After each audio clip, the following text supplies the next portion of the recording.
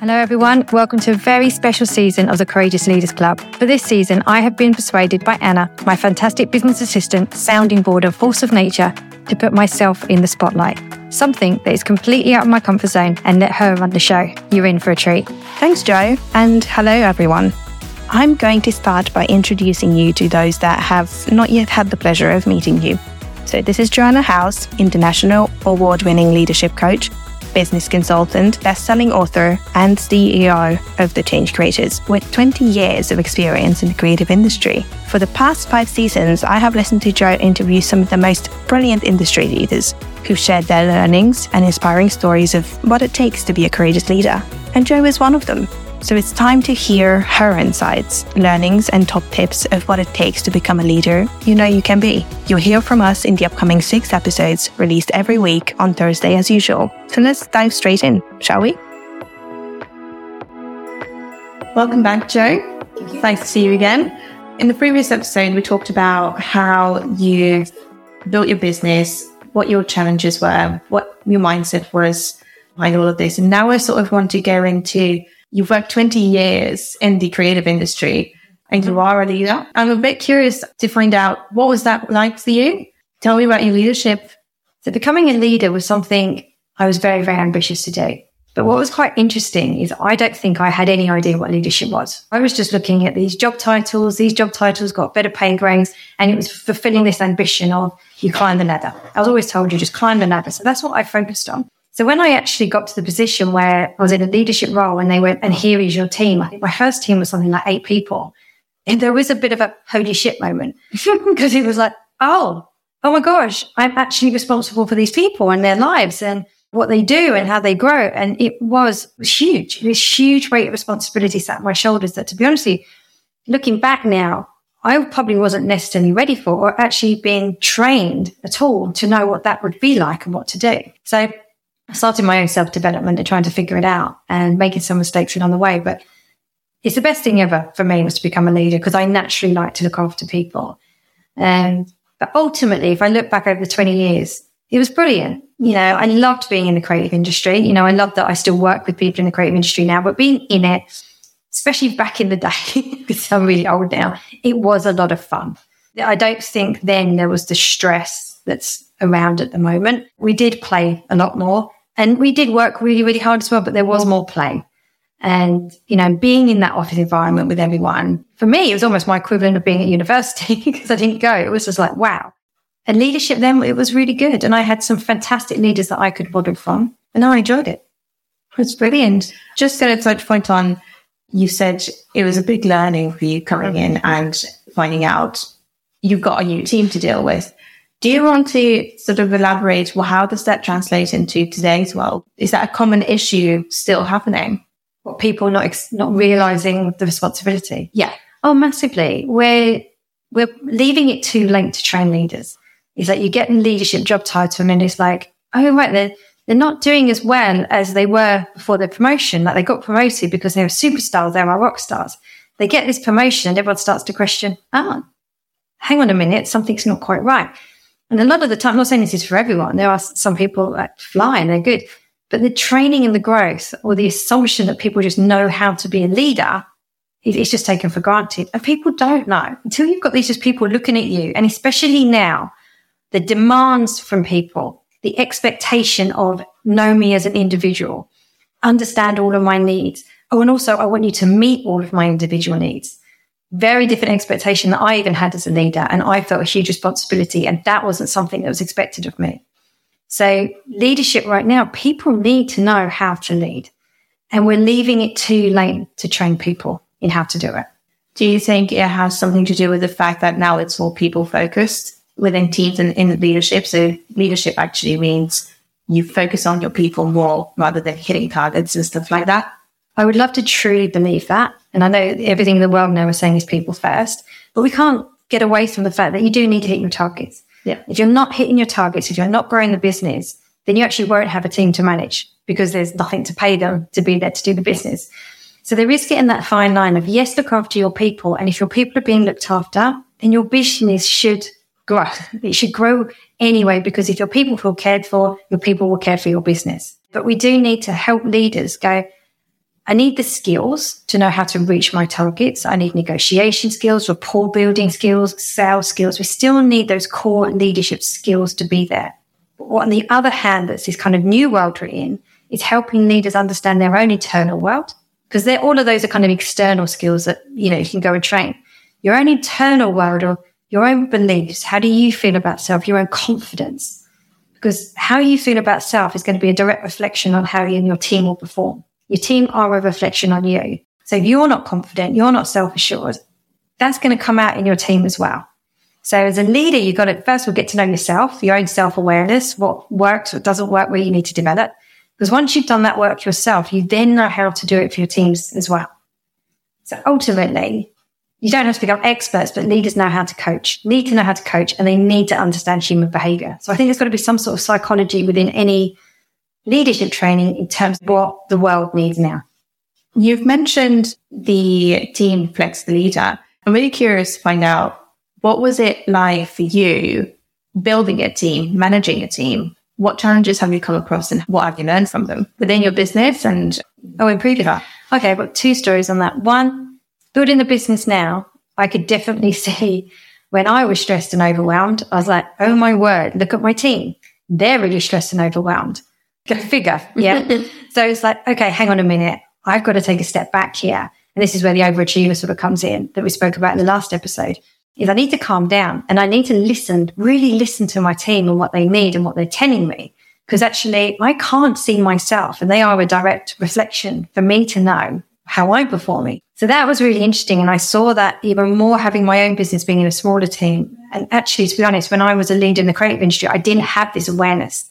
So I wouldn't have seen it previously. I can see it now and it helps me to self-regulate all the time. Previously though, and I'm pretty ashamed to say this, there was a part of my leadership which was very ego-driven. And in the creative industry, you pitch a lot. And I was a bit of a pitch queen. You should jump on all the pitches. They were quite loads of adrenaline out the pitch and you get lots of validation and seen as the hero. It's wonderful, fantastic. Not really lose, but it's fantastic during the process. But I remember there was this pitch and I did 72 hours straight without sleeping. Just was in the office doing it all. My ego was on fire. Being needed was on fire.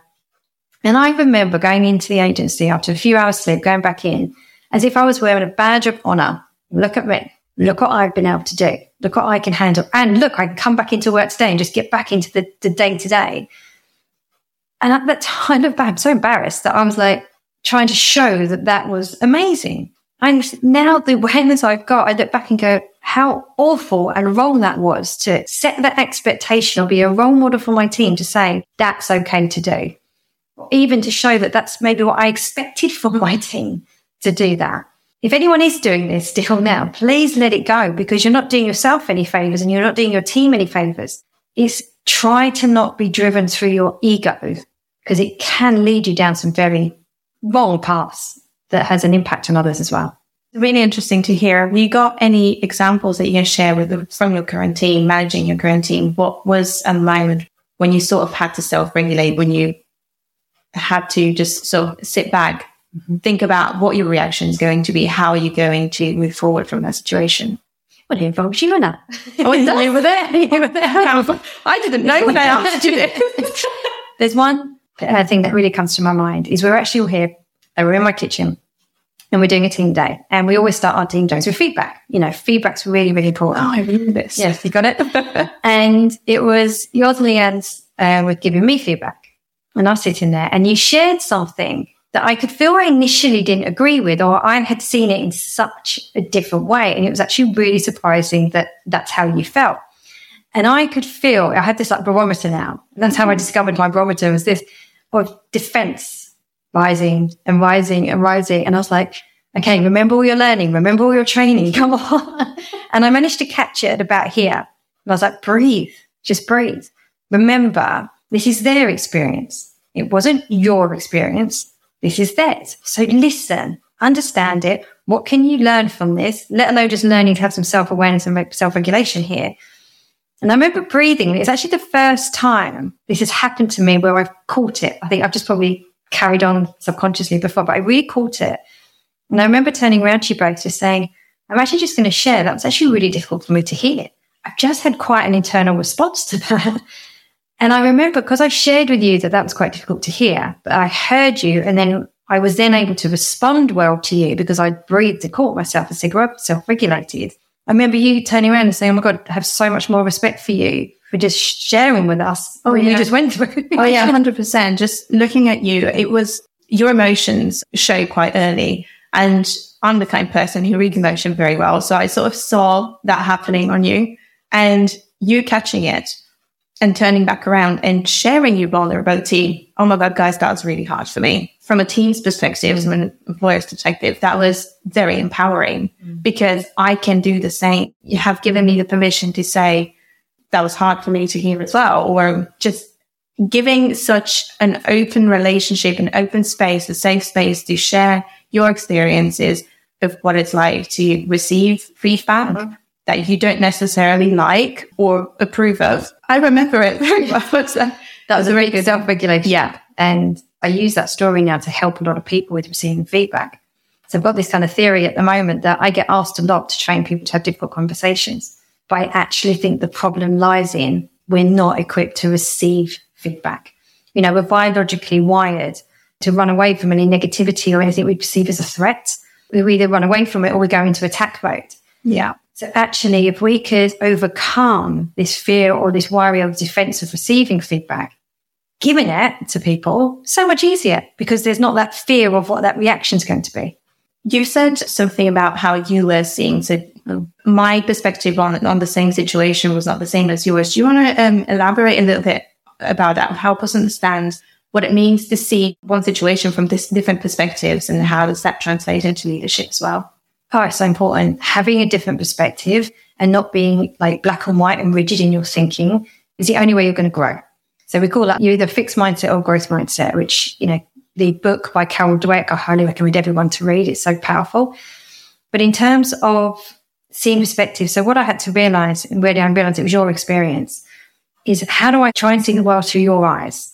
Or how do I also try and empathize? Like if I was in your situation now, about to have your boss kind of respond to you, how would that situation be? But also some of what I've learned with the self-awareness is an event can happen. And what we do is we have an emotional reaction to the event. So I definitely had an emotional reaction. But how I self-regulated and to understand your perspective was to go, hang on, what am I making this mean? What am I making this mean? Okay, this, what are they making it mean? Let's go back to what they're giving me feedback from. I made it mean something totally different to what you made it mean. So there's no right or wrong. We just created completely different meanings from one situation. So the only way we're going to solve this is to understand that, unpack it, hear each other's views, and to learn from it. But we are meaning-making machines. So to recognize we all make something mean something different to other, and that's what causes a lot of conflict, is it just means something different to somebody else. So having that perspective to go, I'm willing to think about how the other person arrived at their meaning is going to help me grow as a leader. That is amazing. And it's so powerful to think that anybody in it, any leader, any business, any team can actually just create a safe space to communicate, to be open, to share and receive feedback. It's amazing. And I think that's where one of the main points where growth really starts to happen.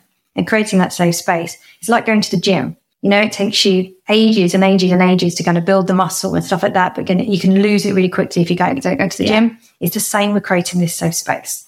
You know, have the patience to create the space, to build the trust. But once you've got it, you've got to look after it because it can be gone like this. Yeah. One little microaggression. I spoke to a leader yesterday where their boss did one little thing. It's not a big thing. It's actually something quite small. It has damaged the trust. And they actually don't even probably want to give that person feedback now on what happened. Yeah. So it is something that once you've created this safe space, please nurture it, look after it, because it can go very quickly. Brilliant. Well, thank you so much for sharing all of those learnings. Is there anything else that you might want to add to it just to wrap everything up? Or I would just say in terms of, you know, we talked about self-regulation a lot here, self-reflection. Really, that is the sense of what self-leadership is. And there's 3 areas of self-leadership: is self-awareness, self-reflection, self-regulation. And if you can really focus on those 3 things, you can build your self-leadership up. Then you are actually equipped to lead other people. So taking that time to focus on self, is empowering to then use to be able to help and reach more people in their growth. Thank you so much. Bye, everyone. A huge thank you to you for listening to the Courageous Leaders Club. I'd love to know if anything from today's conversation resonated with you and what your key takeaway is. Will you do anything differently? Have you learned something you'll take forward in your own leadership? Do take a moment to connect with us on LinkedIn, where you can share your thoughts. You can connect personally with me at my email, joanna.howes@thechangecreators.com.